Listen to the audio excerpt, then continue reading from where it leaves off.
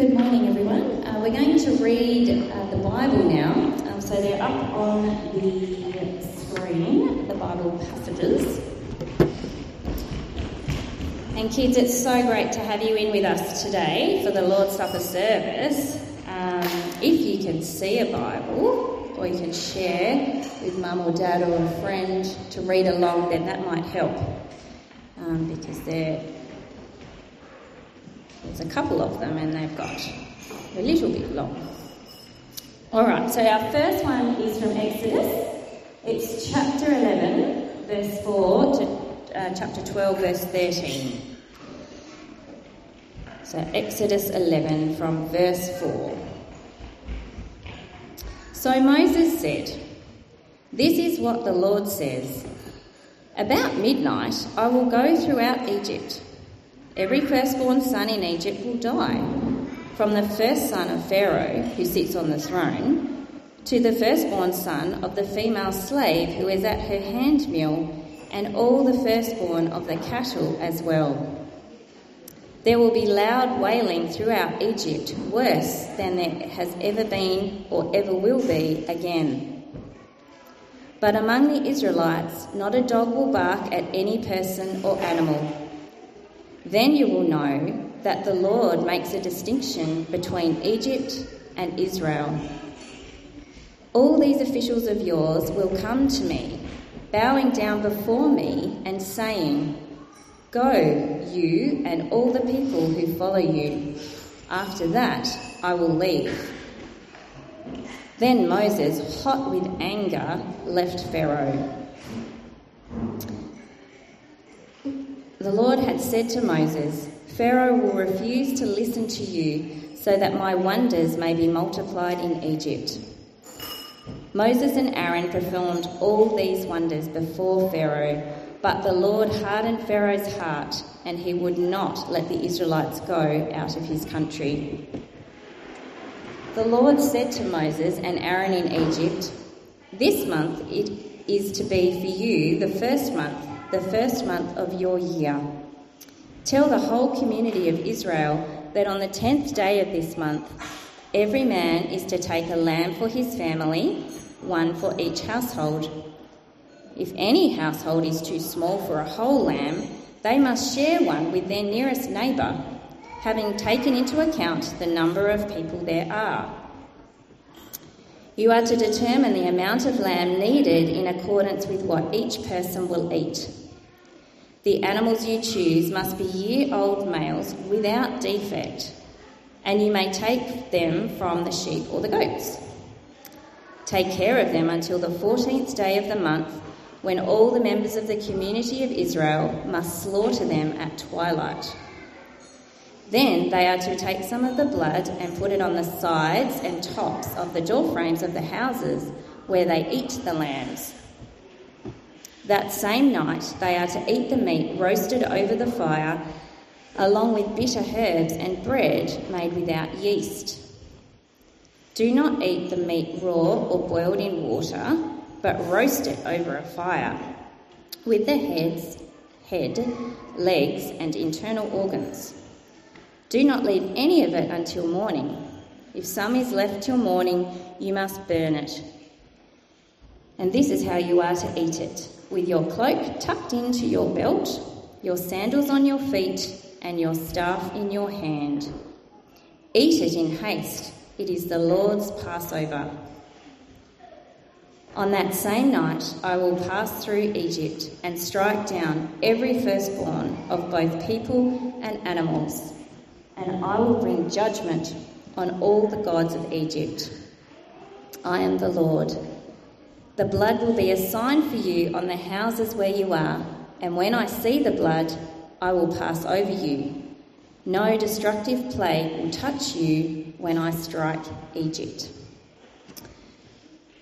And our second reading is in the New Testament, in the very first book of the New Testament, Matthew. It's in chapter 26, and we're going to read the first 30 verses, so from verses 1 through to 30. So when Jesus had finished saying all these things, he said to his disciples, As you know, the Passover is 2 days away, and the Son of Man will be handed over to be crucified." Then the chief priests and the elders of the people assembled in the palace of the high priest, whose name was Caiaphas. And they schemed to arrest Jesus secretly and kill him. "But not during the festival," they said, "or there may be a riot among the people." When Jesus was in Bethany, in the home of Simon the leper, a woman came to him with an alabaster jar of very expensive perfume, which she poured on his head as he was reclining at the table. When the disciples saw this, they were indignant. "Why this waste?" they said. "This perfume could have been sold at a high price and the money given to the poor." Aware of this, Jesus said to them, "Why are you bothering this woman? She has done a beautiful thing to me. The poor you will always have with you, but you will not always have me. When she poured this perfume on my body, she did it to prepare me for burial. Truly, I tell you, wherever this gospel is preached throughout the world, what she has done will also be told in memory of her." Then one of the 12, the one called Judas Iscariot, went to the chief priests and asked, "What are you willing to give me if I deliver him over to you?" So they counted out for him 30 pieces of silver. From then on, Judas watched for an opportunity to hand him over. On the first day of the festival of unleavened bread, the disciples came to Jesus and asked, "Where do you want us to make preparations for you to eat the Passover?" He replied, "Go into the city to a certain man and tell him, 'The teacher says, my appointed time is near. I am going to celebrate the Passover with my disciples at your house.'" So the disciples did as Jesus directed them and prepared the Passover. When evening came, Jesus was reclining at the table with the 12. And while they were eating, he said, "Truly I tell you, one of you will betray me." Well, they were very sad and began to say to him one after the other, "Surely you don't mean me, Lord?" Jesus replied, "The one who has dipped his hand into the bowl with me will betray me. The Son of Man will go just as it is written about him. But woe to that man who betrays the Son of Man. It would be better for him if he had not been born." Then Judas, the one who would betray him, said, "Surely you don't mean me, Rabbi?" Jesus answered, "You have said so." While they were eating, Jesus took bread, and when he had given thanks, he broke it and gave it to his disciples, saying, "Take and eat. This is my body." Then he took a cup, and when he had given thanks, he gave it to them, saying, "Drink from it, all of you. This is my blood of the covenant, which is poured out for many for the forgiveness of sins. I tell you, I will not drink from this fruit of the vine from now on until that day when I drink it new with you in my Father's kingdom." When they had sung a hymn, they went out to the Mount of Olives. Am I reading the... No, that's it. That's it?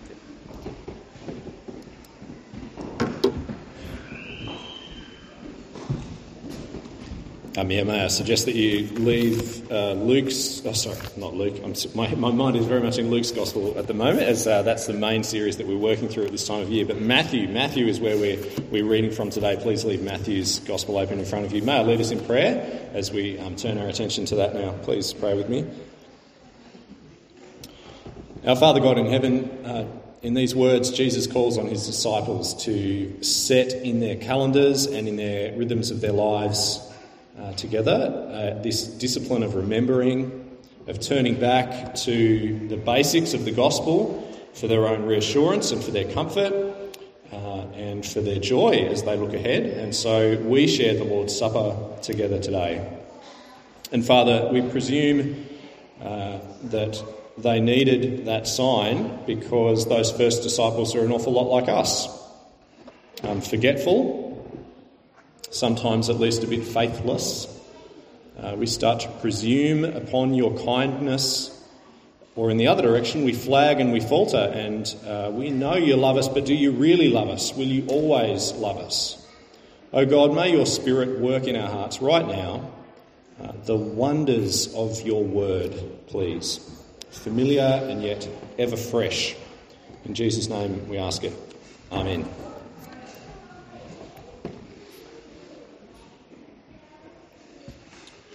There's our big idea. Let me leave that up for those who are taking notes to take that down.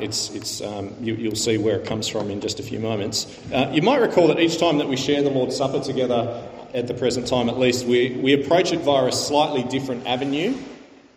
And loosely guiding those approaches to the Lord's Supper is an oldie but a goodie, the little instructional booklet called the Heidelberg Catechism. Last time that we had the Lord's Supper together, we asked the question, so is the bread and the juice, are they actually, really actually turned into Christ's body and blood? And the answer was no, they're not. They're just symbols. And so here's today's angle of approach.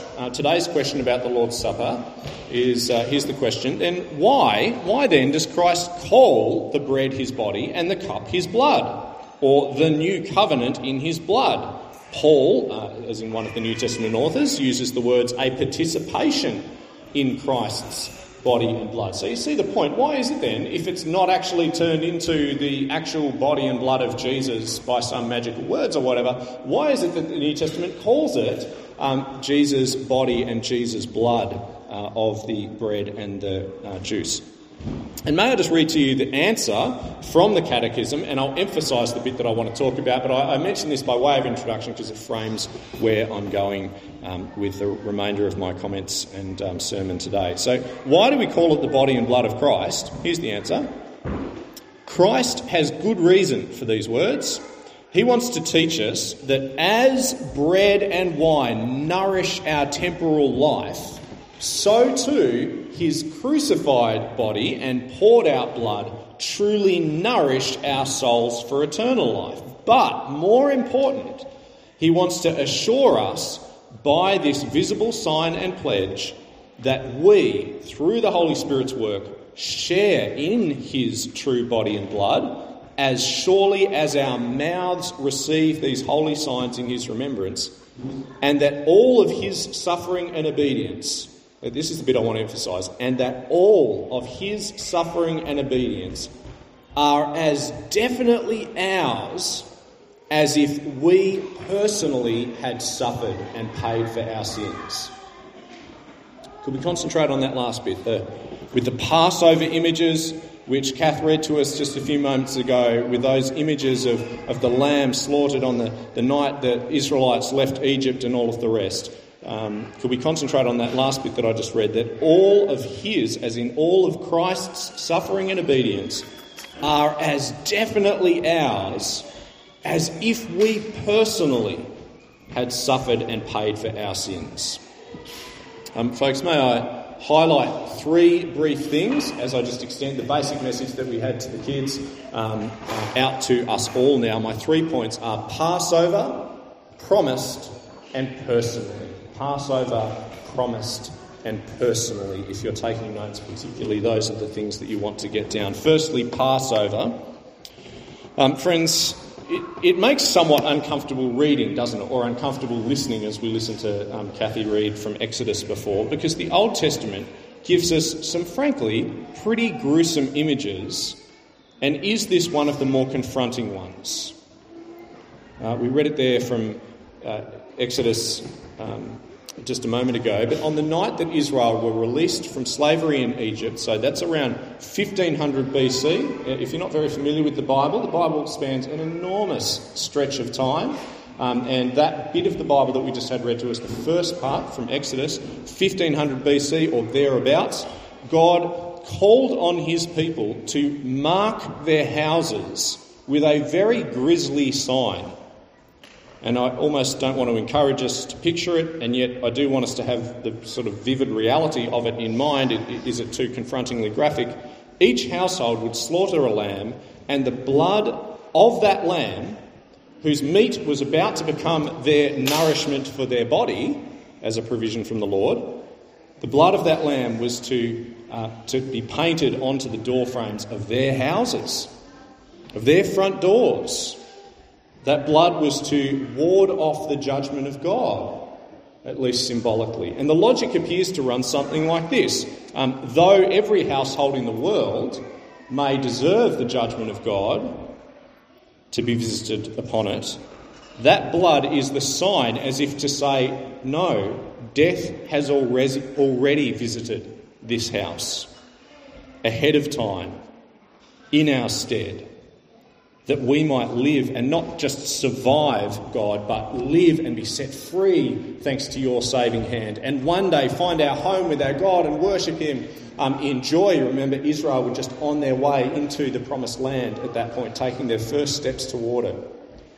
And so here's the thing. We read in Matthew 26 verse 2, have you got that still open in front of you? These seemingly innocuous words, but I suspect a Jewish mind would flood with images of lambs and blood and a hurried meal and of sober thoughts of God's judgment and yet the lightness of his love for us as well. But do you see what Jesus does in Matthew 26, or what Matthew does in Matthew 26 verse 2? Instead of mentioning a lamb, Matthew 26 verse 2, as you know, the Passover is 2 days away and the Son of Man will be handed over to be crucified. It almost makes me shudder, really, to imagine Jesus fully knowing what lay ahead for him, calling to mind that potent, bloody image of the Passover and juxtaposing the Son of Man will be handed over to be crucified. Do you see what he's doing there? Secondly, promised. So firstly, Passover. Secondly, promised. Could we leap all the way down to verse 26 together, please? Please read with me from verse 26. While they were eating, so there they are at the Passover meal, while they were eating, Jesus took bread, and when he'd given thanks, he broke it and gave it to his disciples, saying, "Take and eat, this is my body." Then he took a cup, and when he'd given thanks, he gave it to them, saying, "Drink from it, all of you. This is my blood of the covenant, which is poured out for many for the forgiveness of sins. I tell you, I will not drink from this fruit of the vine from now on, until that day when I drink it new with you in my Father's kingdom." Perhaps this is a strange way to approach the concept of promise in these verses. Actually, let me say up front, especially for those of us who are a little less familiar with the background, the weird word in there in verse 28, the word covenant, we still use that occasionally, don't we, in ordinary life. It comes up in legal matters from time to time. It comes up when you're describing the marriage covenant. Sometimes we might describe it that way. Covenant means something like a particularly and especially sober, binding promise. Cross my heart and hope to die. In fact, in biblical terms, in many cases, it's one that you are willing to pin your life on. You will stake your life on this promise and at least fulfilling your side of whatever the promise is. So what's the deal with God's covenants across the Bible, whether to Noah or to Abraham or to Moses or David or others? Each time God covenants, right, these sober, lasting promises, they have been moments when God has bound himself to his people and to tragically unloving, unfaithful, and yet still loved human beings. So here's my strange way to approach the promise in these verses. Did you notice this about those verses? It's that Jesus kind of makes two promises here. That is, he is so confident of the first that he goes to layer a second one on top of it. He's so confident of the covenant in verse 28 that he goes on to promise the consummation in verse 29. Jesus is so confident that his blood will secure complete forgiveness for his followers that he sets a date for their reunion in verse 29. Did you notice that? It will work, Christian. You will be forgiven. It is the covenant of God, the solemn commitment, cross my heart and hope to die, commitment of God. And when has God ever let his people down? This is verse 28. This is my blood of the covenant, which is poured out for many for the forgiveness of sins. I tell you, I will not drink from this fruit of the vine from now on until that day when I drink it new with you in my Father's kingdom. Why do I labour this point? It's simply to say, Christian, since your faith is in Christ, your sins are forgiven. All of them. They are forgiven. You see how certain Jesus was of it. You know that, don't you? He isn't holding them over you anymore. He isn't sort of suspiciously scrutinising, because if you put another foot wrong, boy, the whole thing's going to come undone and unravel. Jesus says, I have a date with death, and then I have drinks with my friends. That's what he says, isn't it? It's as sure as that. I'll be there, and so will you. Which leads, thirdly and finally, to our third point, personally. So those words from the Catechism that I quoted at the start, that he, Jesus, that he wants to assure us by this visible sign that all of his suffering and obedience are as definitely ours as if we personally had suffered and paid for our sins. As if we personally had suffered and paid for our sins. Jesus says, verse 28, this is my blood, poured out for many for the forgiveness of sins. And he says, I'm looking forward to the time, verse 29, that day when I drink it with you in my Father's kingdom. It may just be a symbol, folks. It is just a symbol. We covered that last month. But it is an unmistakably personal one for the followers of Jesus. It was personal for Jesus, the one whose blood, like a Passover lamb, was poured out for many. So may it be personal for us. His life for ours. His blood for mine. His suffering in your place. But our future life altogether. I began with a somewhat gruesome image. May I conclude with one that is hopefully a little less confronting, but leads us, I think, to a similar place. It's kind of a parallel story as I make it out, and this comes from the preaching of Charles Haddon Spurgeon. He was a great English preacher from the late 1800s. Let me just read this story to you and then we'll pray. Spurgeon says this. He says, you have an enemy who all his life long has been your enemy. His father was your enemy, and he is your enemy too. There is never a day passes but you try to win his friendship, but he spits upon your kindness and curses your name.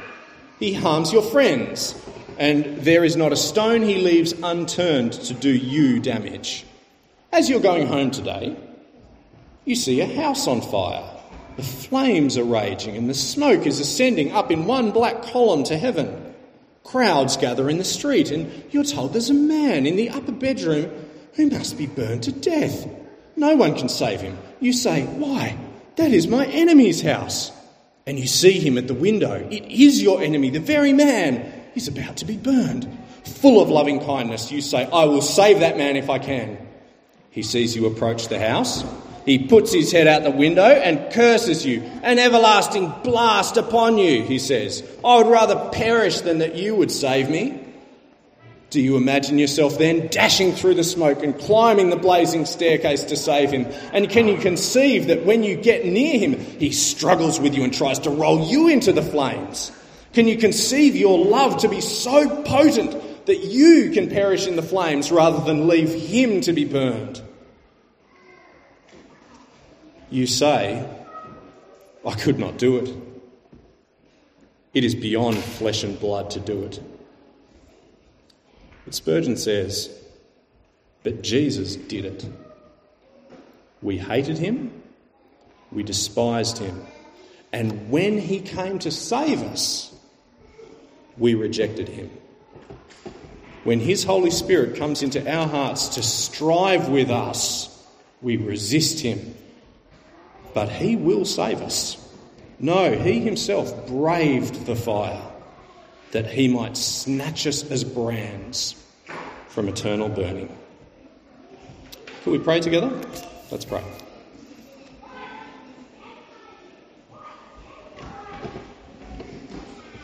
Our Father God in heaven, some of the ancient worship practices of your people of old, with the Passover and the sacrifices and all of the rest of it, they seem so foreign and so distant to us.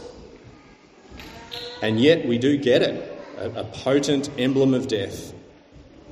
A death which on the one hand seems such a waste and so unfair and so sad. And yet it contained a generous promise of life.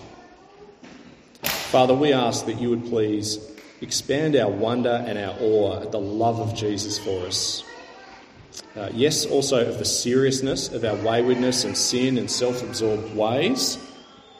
But may we also find a reminder of the preciousness of life and what an extraordinary gift that you desire for us and for our world through Jesus. Life for the wayward and wandering, life even out from under your just and fair and right judgment. What a beautiful thing it is to be reminded of your care for us, right in the very place where we are also reminded of the very worst of ourselves. Refresh us with Jesus, please. Amen.